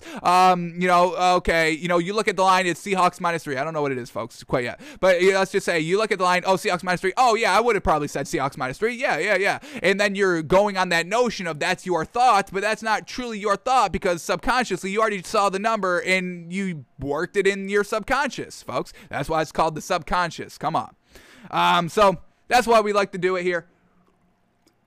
Get a nice good gauge into if we truly know and truly can feel out the landscape that is the NFL on a week-to-week basis, and we're right on the money there with Vegas, and we even find, and this definitely helps because you can find the value, folks, when your line is so much more off than Vegas is. It doesn't mean that Vegas is 100% right. We saw them lack in the first 2 weeks with the Steelers +6, and then who was it the second week that we found great value in? Dang it, I'm blanking on it. Steelers +6 week 1, great bet. We took it, we hit it. Week 2, what was week 2's? It's not that important. Maybe it is. Let me see if I can find it quickly. Not really remembering. Oh, Cowboys. Was it Cowboys +3? Was that it? Cowboys +3, I think, may be it. But either way, we can find the great value here when we predict the lines first. So let's do that, and let's go through all these games and start talking about Week 5 in the NFL. So here we go. First game up is the Thursday night game tonight. Rams at Seahawks. Alrighty, what are we going to put this line at? Seahawks -3 because of home field. Division rivals right here. Big game here for both teams. For the Rams to get back on track and put that kind of bad performance by the offense behind them. And the Seahawks just to kind of prove that they can put a full quarters of football together. So I'm going to just call this one probably Seahawks -3. I mean, we've got two great teams, both in the same division. We know the Rams defense is great. The Rams offense is great. The Seahawks offense is pretty solid. I mean, when you've got Russell Wilson, you've got a great chance to win every single game. And then with the wide receivers, absolutely. Chris Carson potentially being out here is a little bit of a stinger here for the Seahawks, and the defense is truly going to have to step up here to defend the great speed and size and verticality that this Rams team has. So I'm going to call this one Seahawks. I'm going to call this one Seahawks -1.5. You give them the -3 because they are home field, but I'm giving the Rams a half a point better overall. I mean, I just like Matthew Stafford in this offense, man. The Seahawks offense has not seemed consistent this entire season, and it wasn't consistent the entire year last year, falling off in the back end. I still need to get a true sense of what the Seahawks team is all about, and hopefully we learn a little bit more tonight, but I'm going to call it Seahawks -1.5. Alrighty, then we get the Jets at the Falcons, and this is going to be a great opportunity for the Jets to win this game, folks. Falcons, they're trash. They blow leads. They blow leads at home. It doesn't matter. This Falcons team, man, there's some curse on this team. It doesn't matter. They just switched out their head coach. They got rid of Julio Jones. They brought in 2 new running backs. It doesn't matter. They're still doing the same old Falcons things that they've done for the last 3 to 4 years, ever since they lost the Super Bowl. There's been a curse here in Atlanta, and how unfortunate there. But this Jets team, we saw Zach Wilson truly start to get it done last week, and I really think this is a great opportunity for the Jets to go out and win. And I want to say, if Vegas plays this like I think Vegas is going to play this, I think they're going to call this one just Falcons -3 because of the home field. And if they do that, I'm taking the Jets +3 all day. That's great value in my opinion. But I'm going to call this one Falcons -2. You give a -3 because of home field, and I'm saying this Jets team is just a little bit like a point better overall than the Falcons. And I may be crazy by saying this, folks. I may be crazy, but I think I take Zach Wilson over Matt Ryan right now. What is Matt Ryan showing us? Nothing. What? Okay, his good games result into nothing. I mean, they don't win games. They don't get back to the Super Bowl. They don't, go back deep in the playoffs. I'll take the rookie with the higher ceiling because we know what Matt Ryan is. It's just nothing great. It's like, okay, if you look at Matt Ryan's stats, you're like, yeah, they're good. And then you look at the games, they're like, yeah, that's That's pretty much what I expect. Yeah. So I'm gonna call this one Falcons -2, and if we get if we get Falcons -3, I'm taking the Jets +3. Jets +2. You don't get that kind of 3-point. You score by 3s and 7s, so usually the final score is usually a 3-7. Obviously, there's the wonky situations of a missed extra point and a safety and all that. I get it, but the basic scoring, the mainstream scoring is 3 or 7. So I'm gonna call it Falcons -2. All right, here we go. Lions at Vikings. And folks, we're going to see what Vegas does here. But I think this is a blowout win for the Vikings, folks. I'm really looking forward to what the spread is here because I think we may potentially get great value taking the Vikings at home here. Vikings getting out to a lackluster 1-3 start here, but the offense is still moving the ball. Besides last week, because the Browns defense is fantastic, the Lions defense is nothing like the Browns defense. So the Vikings don't have to worry about their offense not getting the production it needs this week. Now, they got the Lions 0-4, Vikings 1-3. So if Vegas is just, looking at the record, and we know Vegas is smarter than that, so it's probably not the case. But I think this is going to be a blowout win for the Vikings. They get back on track. This is the easiest opponent they're going to face all season. And the Lions, Jared Goff and the offense just floundering. They had every opportunity to beat that Bears team, and they squandered it themselves. Once again on the road, I don't think this is the week that the Lions get their first win. I'm going to call this one Vikings -7, folks. And if it's Vikings -7, we probably don't take it. I don't think that's great value at that point. But if it's Vikings -3, Vikings -4, I'm taking that value all day long. Potentially, we'll still take Vikings -7. I do think this is going to be a nice good win here for the Vikings. I could definitely see a 10-point win. So if it's anything less than 10 here, the spread, we may still take it. But I think it's going to be a great Sunday here for the Vikings. All right, next game up is the Saints at Washington, and alrighty, something's gotta give here, folks. Saints, can they move the ball offensively through the air? I don't know. It doesn't seem like it. Jameis Winston, he's still got to be the quarterback. We just made that. We just firmly said that yesterday when we were looking at what Taysom Hill was doing, underthrowing balls. Can't do that. Washington at home here. It doesn't matter if the Saints are at home or on the road. Jameis Winston is still not airing it out. He had 220 yards at home, like 170 on the road. It's not that much of a difference here. Taylor Heineke proves, hey, he will fight to the bitter end. They put up no points in the first quarter and then 34 points for the rest of the game. Great energy by Taylor Heineke. He brings a great presence to this Washington team.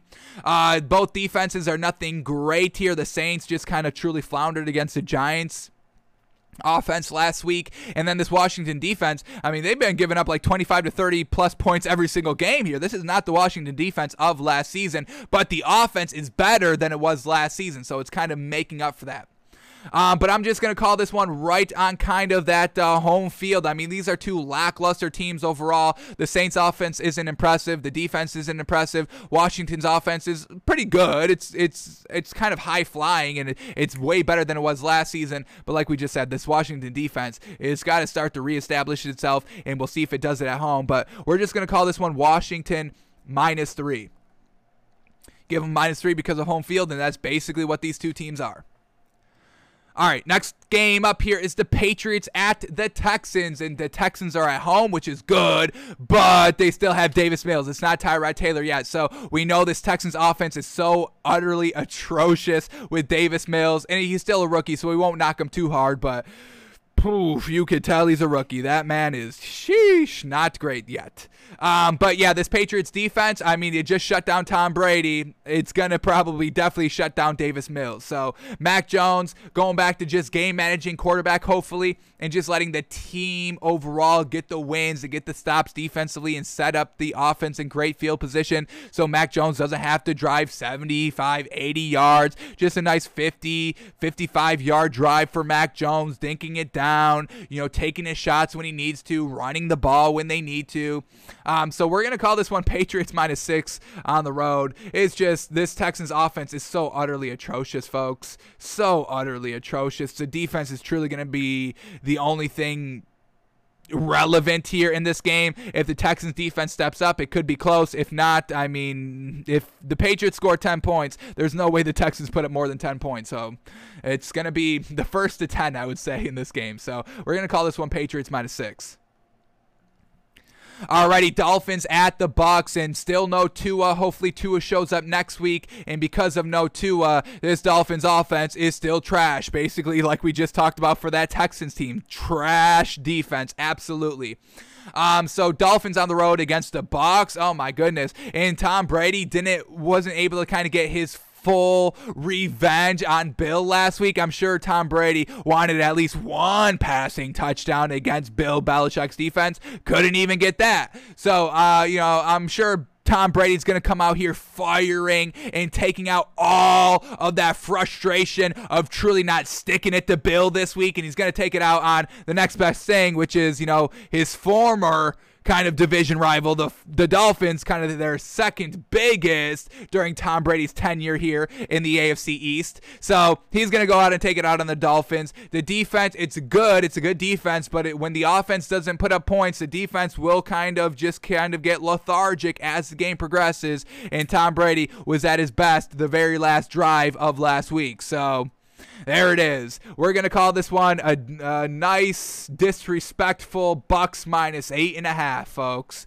I mean, it's just this Dolphins offense cannot move the ball, folks. I'd probably take the Bucks -8.5, and I think I would feel comfortable. I'm going to say this. I would feel comfortable buying it all the way up to Bucks -13.5. Yeah, this Dolphins offense is that bad, folks. Without Tua. With Tua, it can be good because Jacoby, I would go with Sinnett, the third string quarterback here. I'm done with Jacoby Brissett. The man does not get it done. I mean, he doesn't air it out. He doesn't take those shots down the field, and then he's inaccurate as heck. Getting players injured. Will Fuller here, our wide receiver for the Dolphins, he broke his finger because Jacoby Brissett is throwing garbage balls, inaccurate. And then, he gets, he fumbles the ball as well. So Bucks -8.5. Wouldn't be surprised if it's a little bit higher. All right, then we get the Packers at the Bengals, and this is going to be a real interesting game. I'm really interested to see what this Bengals team is all about, folks, and this is a huge game for them against this Packers team. Now, the Bengals just beat the Steelers 2 weeks ago, which was a solid win. Packers just beat the Steelers as well. But yeah, this Bengals team 3-1, getting out to a hot start. Joe Burrow and Jamar Chase hookup is looking real gosh dang good. And Packers on the road, Aaron Rodgers. I mean, I'm just not feeling the team here by the Packers. It just still feels like there's some animosity here between Aaron Rodgers and the team a little bit because of that kind of dysfunction in the offseason. I don't think it's all buddy-buddy, and they're lucky they've been winning, so they've been able to kind of keep it truly kind of bottled up and under wraps here. But, they're on the road here. This Bengals team has a great chance to upset. What is this Bengals defense ranked? Let's quickly see what this Bengals defense is all about here. And just see where this Bengals defense is ranked. Are they going to be able to try and stop this Aaron Rodgers offense? So here we go. The Bengals, they have a top 8 defense. They've only given up 75 points so far this season, 1,200 yards. Where the Packers, where's their defense? They've given up 100 points and 1,200 yards as well. So this Packers defense, they've given up more points to the Bengals. And with Joe Burrow's high-flying offense with Jamar Chase, I think this is on upset alert, folks. We can get some good value here. We'll see how much respect Vegas has for the Bengals. But I'm going to call this one Bengals -1, folks. I truly think so. I think this Bengals offense can get it done past this Packers defense. And if this Bengals defense forces a turnover early on with Aaron Rodgers, like we've kind of seen a little bit. When Aaron Rodgers throws some picks, they're really going to come in the first or second quarter, and usually if he throws one, we can kind of see a second one coming as well. So Bengals -1, they get after Aaron Rodgers early and often. It's a 1 o'clock kind of kickoff time. Packers aren't usually kind of in the 1 o'clock slot, usually kind of a 4 o'clock slot for this Packers team. So Bengals used to playing early, Packers maybe not so much, and Aaron Rodgers on the road, he looked all right against the Steelers last week. Nothing great, not kind of Aaron Rodgers-esque, but it was okay. I'm going to give the Bengals some love here. I'm calling this one Bengals -1, and if we get any points with the Bengals, I think that's great value. All right, next game up is the Broncos and the Steelers. All righty, Teddy Bridgewater should be able to go. He should be practicing today, getting out of concussion protocol and all that. And this Steelers offense versus the Broncos defense, I don't think so. No way. This Steelers offense has just been absolutely lackluster the entire season, folks. Big Ben, the receivers, Najee Harris has been fine, but in the clutch, he's not getting it done. He's not the one that's kind of putting the team on his back, and he's a rookie, but still, somebody's got to do it. Shoot. Teddy Bridgewater, we just watched him yesterday of his week performance against the Ravens, and it was solid. It's just that Ravens defense was really gosh dang good. And I think that Ravens defense is a little bit better than the Steelers defense overall. And just once again, I just don't think the Steelers team offensively is going to be able to get it going. Now, they are at home, which is a nice silver lining for the Steelers team. But this Broncos defense, they held the Ravens to 23 points and a lot of 3-and-outs and not able to move the ball and not able to be kind of explosive and consistent like that. And they kept it close. The Broncos defense kept it close. It's just unfortunate. Drew Lock couldn't do anything either. So I'm gonna what do we call this one, man? Steelers at home, so you give them the -3. Broncos. It's just, is Big Ben gonna torch it up this week? He's been banged around, folks. I don't know if we can even buy Ben. I can't even buy Ben with this spread. I'm gonna call this one Broncos -2.5. Broncos -2.5. It's just, we'll start respecting it when we see it, but it's week after week after week after week, and if he's not getting it done in the beginning half, as that arm wears and tears, he's just going to get worse and worse and worse and worse. I don't think this is going to be Big Ben gets off to a slow start and then so hot at the back end and then carries that into the playoffs. If we didn't see it week 1, 2, 3, 4, I don't think we see it 5, 6, 7, 8, 9, 10, 11, 12, 13, 14, 15, 16, 17. And if they don't get it, get it going, they don't get it past week 17 because they're not making the playoffs. So I'm calling this one Broncos -2.5 on the road. Alrighty, then we get the Eagles at the Panthers. Ooh, going to be a great game. What is this Eagles team? Can they get it going? They just put up 30 points last week against the Chiefs. That was great. But now they got to go on the road against this Panthers defense. And Sam Darnold just playing game-managing quarterback. And we'll see what this Eagles defense is all about. They just let a touchdown go every single drive last week for the Chiefs. So we'll see what this Eagles team is truly made out of. The Panthers get Christian McCaffrey back. I want to buy in this Eagles team. I still think we can buy into this Eagles team, but this Panthers defense, I think, is not what we need to see right now for the Eagles. So I'm going to call this one Panthers -5.5. We'll see if this offense can keep it going here for the Eagles. They just finally started to kind of score in the red zone. They need to kind of not settle for field goals. That's going to be their next kind of jump, their next hurdle. Their first hurdle was just scoring the ball, and now the next hurdle is scoring touchdowns. So we'll see what this Eagles team can do on the road. It's going to be a tough one against this Panthers defense. I don't think this Panthers offense is so much better than the Eagles. I'm not saying Sam Darnold is better than Jalen Hurts. Honestly, I would kind of say they're basically right neck and neck on what they can do. So I'll call it Panthers -5.5. Alrighty, Titans at the Jags. Oh, Urban Meyer. He's not getting any more lap dances. Alrighty, he's learned his lesson. But I don't think he has this team ready to go. Is the respect factor there? They've got the Titans coming in this week, and they have a lot of people showing up on the injury report. Let's go to this matchup. It's like 20 players here on this Titans team on the injury report here.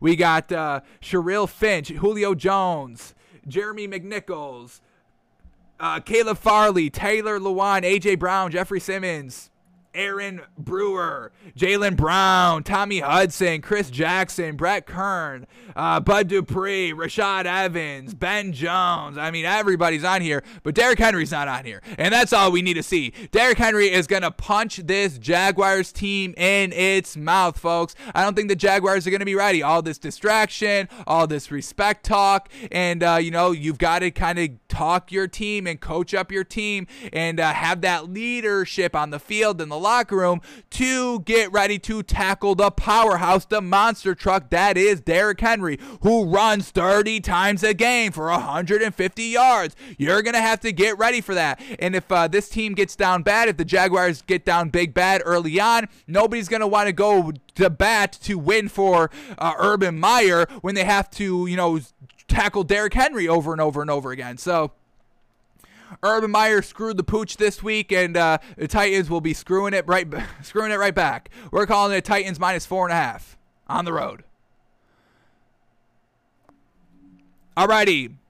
Let's keep going here. Next game up is the Browns at the Chargers, and we love the Browns defense, and we love the Browns offense. Besides Baker Mayfield, he's not getting it done, and Justin Herbert's been playing real solid football here this entire season, winning games. So Chargers at home. This is going to come down to Baker Mayfield. It's literally going to be Baker Mayfield decides if the Browns win or lose this game. It's all going to fall on Baker Mayfield, and I'm not ready to trust him. These last 2 weeks, we just watched them yesterday, folks. I mean, holy moly, was that bad. I think that's the worst quarterback performance I've seen this season, and we've seen these rookies play, folks. It's not been the prettiest thing to watch here early on in the season.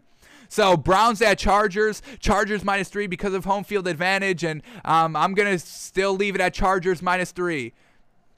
This is Baker Mayfield's game to win or lose. He decides it all. We'll see if he shows up. I don't think he does. We'll probably swallow the 3 points here in our official picks.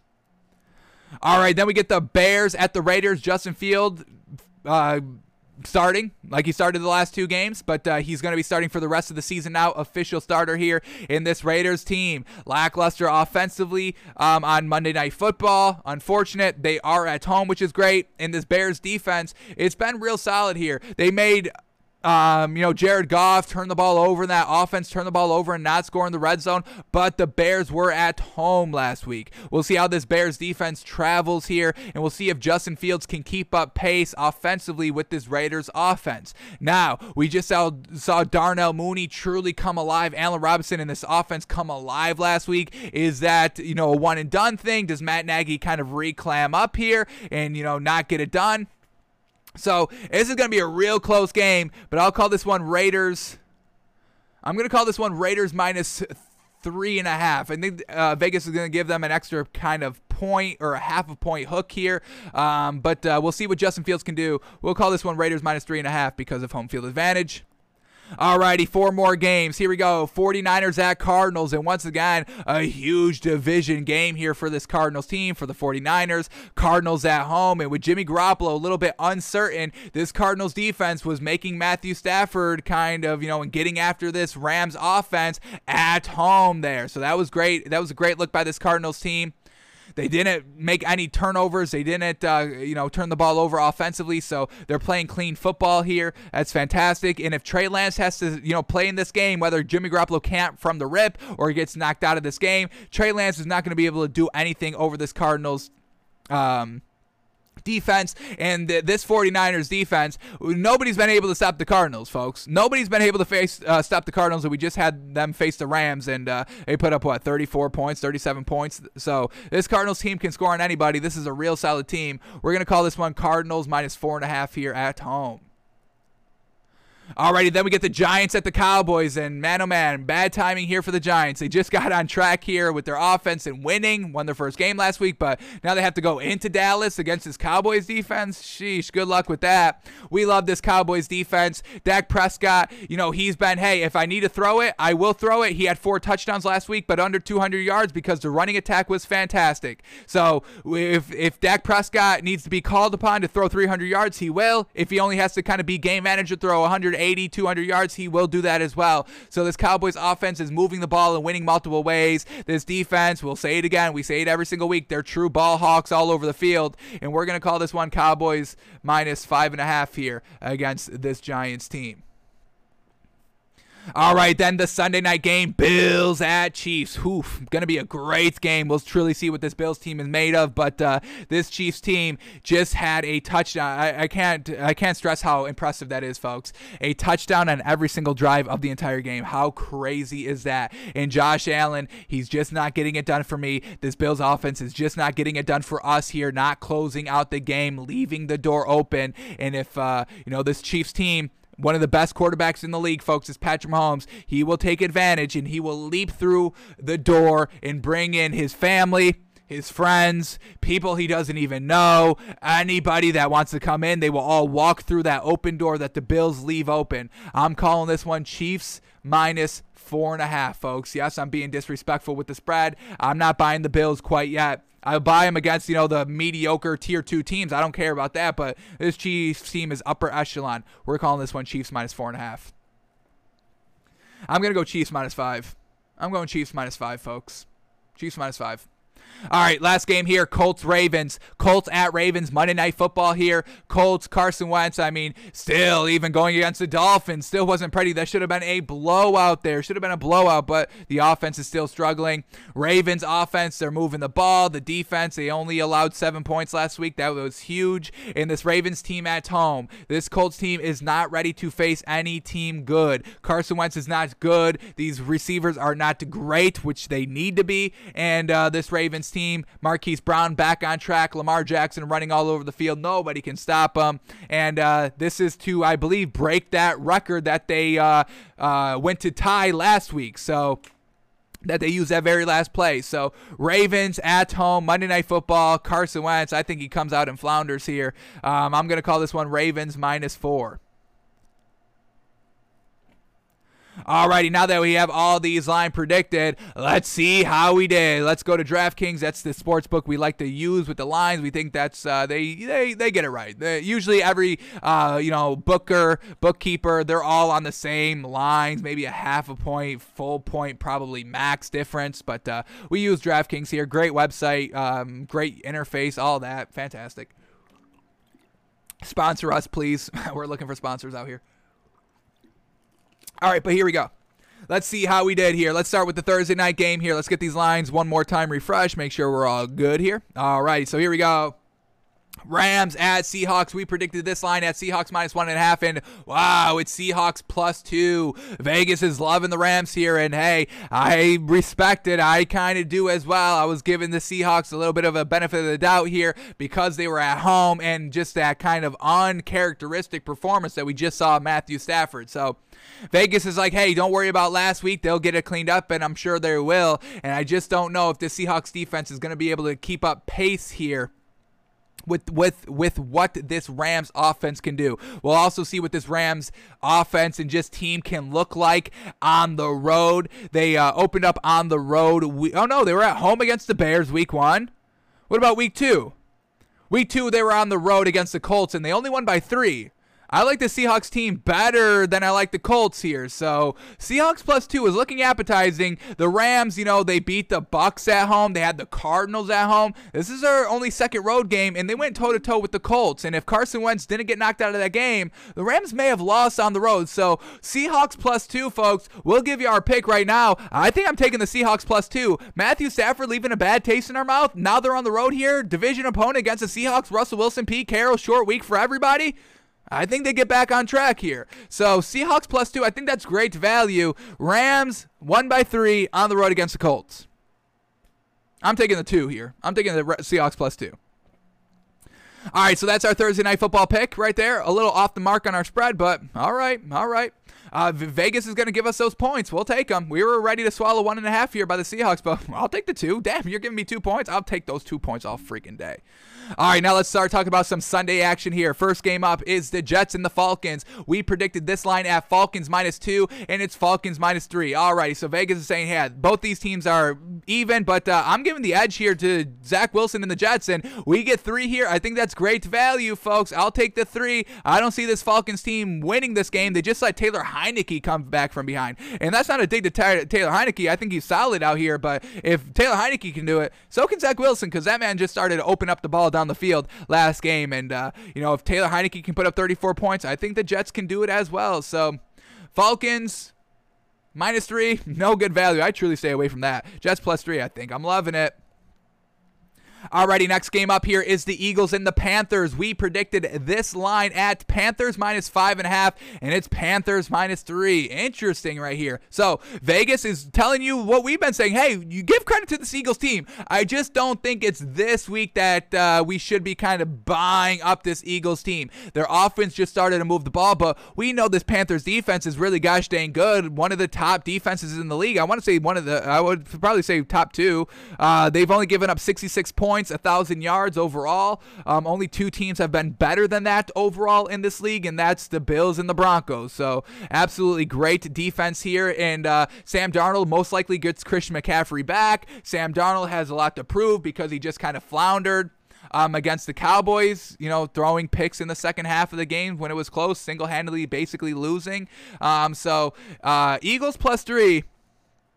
I don't think it's enough good value. I think we're leaning more towards the Panthers right here, but interesting right here. Vegas is basically saying, yeah, these two teams are even. So I know everybody's trashing the Eagles in the national media. I don't understand why. I still put this as like one of the top tier 2 teams. I can't put the Eagles in at tier 1. They're 1-3. No way. But I mean, just kind of, one of the better kind of, middle of the road teams. I put them out high on the tier 2s. So Panthers -3, I think it's better, but I still think this Eagles team can be competitive. So I'm glad that the Vegas is not truly disrespecting the Eagles here, and we'll see how they do against this Panthers defense. All right, Packers at Bengals. We predicted this line at Bengals -1, and wow, Bengals +3. That's the disrespect we're looking for. Absolutely. I'm loving the Bengals +3 here, folks. Give me the value. I will gobble it up.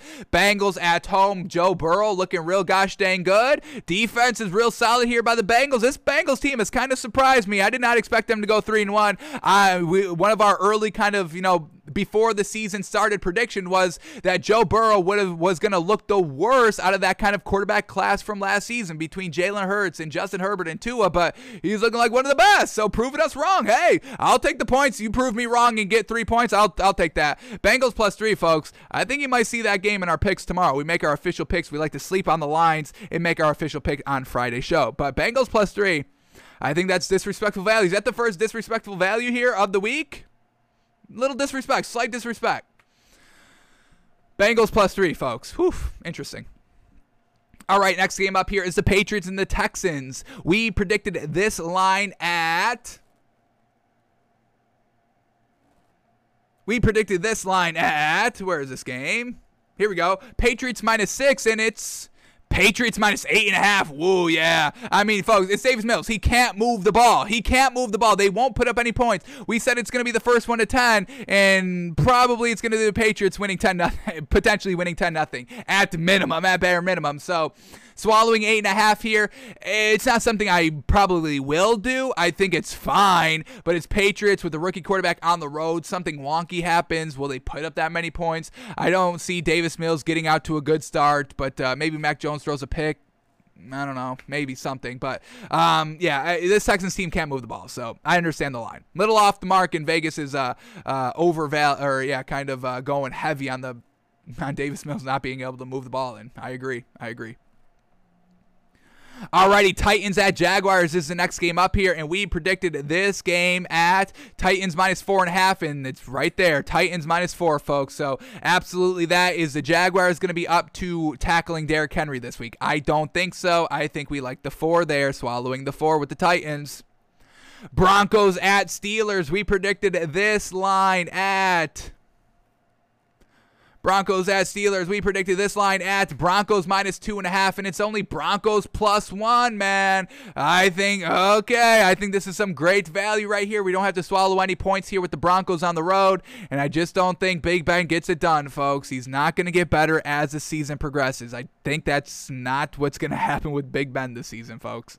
Worse as the season goes on, not better. I think I'm liking the Broncos with the point.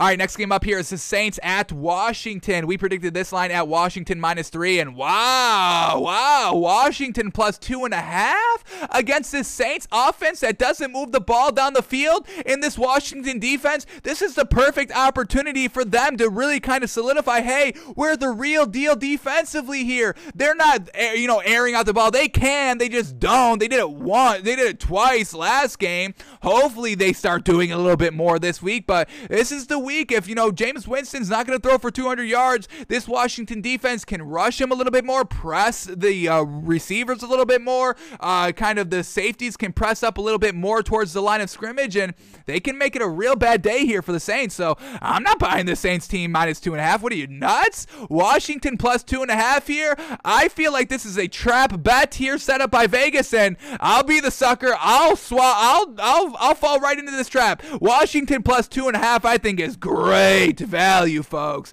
Absolutely great value. Wow. I'm okay, folks. Wow, Washington. I think that's disrespect. I think this is a little bit more disrespectful than the Bengals +3 over there. Wow. Vegas is on their bullshit this week, folks. Disrespect is coming out. All right, we're starting to see it. Washington +2.5. I love it. I love that. Woof. Alrighty, next game up is the Lions at Vikings. We predicted this line. Now, let's see if we get great value here, folks. This is a potential game where we can get immaculate value. We don't want to swallow that many points here with the Vikings. Lions at Vikings. We predicted this line at Vikings -7, and it's, okay. No great value. Unfortunate. Vikings -9.5. We understand it, folks. I'm telling you, I really think this Vikings team runs wild. I think they put up the points, and now they'll have a lot of people talking come next week like, oh, this Vikings team, why have we not been talking about them? That's the type of game the Vikings are going to put out. So -9.5, that's always a lot to swallow here. But we'll see what we do tomorrow with our official picks. But that's exactly what, we understand. We understand. Alrighty, next game up here is the Dolphins at the Bucks. We predicted this line at Bucks -8.5, and it's Bucks -10. Once again, this Dolphins team cannot move the ball offensively without Tua. They will not be able to move the ball offensively on the road against the Bucks defense. No way. So Bucks -10. I understand it. We probably don't swallow it because it's not good value for us anymore. And the Dolphins +10 is definitely not good value, so we're not going to go the other way. So unfortunate. Vegas, they don't lose money, folks. They're usually right on it. No good value there. Alrighty, Browns at Chargers. We predicted this line at Chargers -3, and it's Chargers -2. So they're giving a little bit more credit. Vegas is giving a little bit more credit overall to the Browns than we are. But, we understand, the Browns team is all good besides Baker Mayfield. So, like we said, it's going to be Baker Mayfield to decide to win this game or not. I think we swallowed the 2 here for the Chargers. They win by 3. Bingo, bango. We cover the hit. All right, Bears at Raiders. We predicted this line at Raiders -3.5, and it's Raiders -5.5. Woof. All righty. So Vegas has given no respect to Justin Fields. I've got no problem with that just quite yet. We'll see how he does on the road against a real solid team right here against the Raiders, and we'll see how the Raiders bounce back. Raiders -5.5. I don't think is any great value, but Raiders -5.5. Giants at Cowboys. We predicted this line at Cowboys -5.5, and it's Cowboys -7. So a little bit more than we were thinking here. And that's kind of what the theme of today here. Vegas is kind of, we're kind of lowballing Vegas a little bit out here. But yeah, I understand it. I mean, I don't think this Giants team is going to be able to continue what they did last week, and they only got going in the fourth quarter. So I don't think any of that kind of, dusts off. And this Cowboys defense, I don't think it flounders. And Dak Prescott, I think, does what he does, and Zeke Elliott and Tony Pollard and this whole offense here. This Cowboys offense is real great, and they're at home. Cowboys -7. All right, here we go. The last 3 games here. 49ers at Cardinals. We predicted this line at Cardinals -4, and it is Cardinals -4.5. Yeah, I mean, this Cardinals defense and offense is fantastic, folks. And if Jimmy Garoppolo is not playing, expect this spread to go through the roof. So maybe secure this value while you can. He's still a little bit in limbo, kind of leaning towards playing. So Cardinals -4.5 is probably the best value you'll get, and it can only get worse from there. So maybe lock it in. We're liking it. All right, Bills at Chiefs. We'll see what they did here. We predicted this line at Chiefs -5, and they're just going to leave it at Chiefs -3. How do you leave this one at Chiefs -3 just because of home field advantage? I don't agree with that at all. How many times do we have to say it? Josh Allen is not closing the door in these games. We don't think that's going to work here against the Chiefs. They'll take advantage. The Chiefs blow them out. We have the Chiefs -5. We still like the Chiefs -5, so we will probably swallow the 3. And then the Monday night game, Colts at Ravens. We predicted that at Ravens -4, and wow, I'm glad Vegas did this. Ravens -7. Yeah, that's really what it should be. No respect to Carson Wentz, and I think that's perfectly fine. This is disrespectful by Vegas to the Colts, and I firmly stand by this disrespect right here. Carson Wentz has got nothing, and this Colts team overall is just not able to win the games because they don't have that quarterback, just like last year with Phillip Rivers. Unfortunate first-round exit of the playoffs, even though they had a little bit of a better regular season so far than Carson Wentz does. So, unfortunate. Alrighty, so, yeah, Vegas kind of putting these spreads a little bit higher than we would like. Truly couldn't get a lot of great value. There was opportunities for some real great value, but Vegas is smart, folks. Vegas is smart, so unfortunate. But we'll come back at you tomorrow when we sleep on these lines, think about them through a little bit more, and we come at you, and we'll find the value, folks. Don't worry about that. We'll still find the value. Come on, don't test us. So still value to be had, and we'll sniff it out for y'all. But we are taking the Seahawks +2 tonight. Give us those points, absolutely. Alrighty, folks, that's going to do it for us today. Thanks for tuning in. Thanks for watching. Thanks for listening. We are back live tomorrow, noon Eastern, where we make our official picks and we break down the game for from last night. Alrighty, Calvin Ridley. Hang on, is this Jets game in London? Oh, we forgot. That plays into it. Oh man, what's the spread here? I forgot all about the Falcons and Jets playing in London. So Jets +3 in London? Oh, absolutely. Well, maybe not now. Oh, no. Oh, goodness. I forgot all about the London, folks. Robert Saleh, rookie head coach. Arthur Smith, also a rookie head coach. How are they going to get their players prepared to play this game? Zach Wilson, rookie quarterback. How is he going to prepare to play in another country? But no Calvin Ridley. He's not making the trip to London. So get that Jets +3 when you can, folks. Holy cow. And Russell Gage. Oh, my God. Yeah, you got to get that value while you can. Get that Jets +3, folks. Get that Jets +3. All righty, now we are going to be out of here, folks. We'll see you tomorrow, folks. Have a great one. Have a great one out there, folks.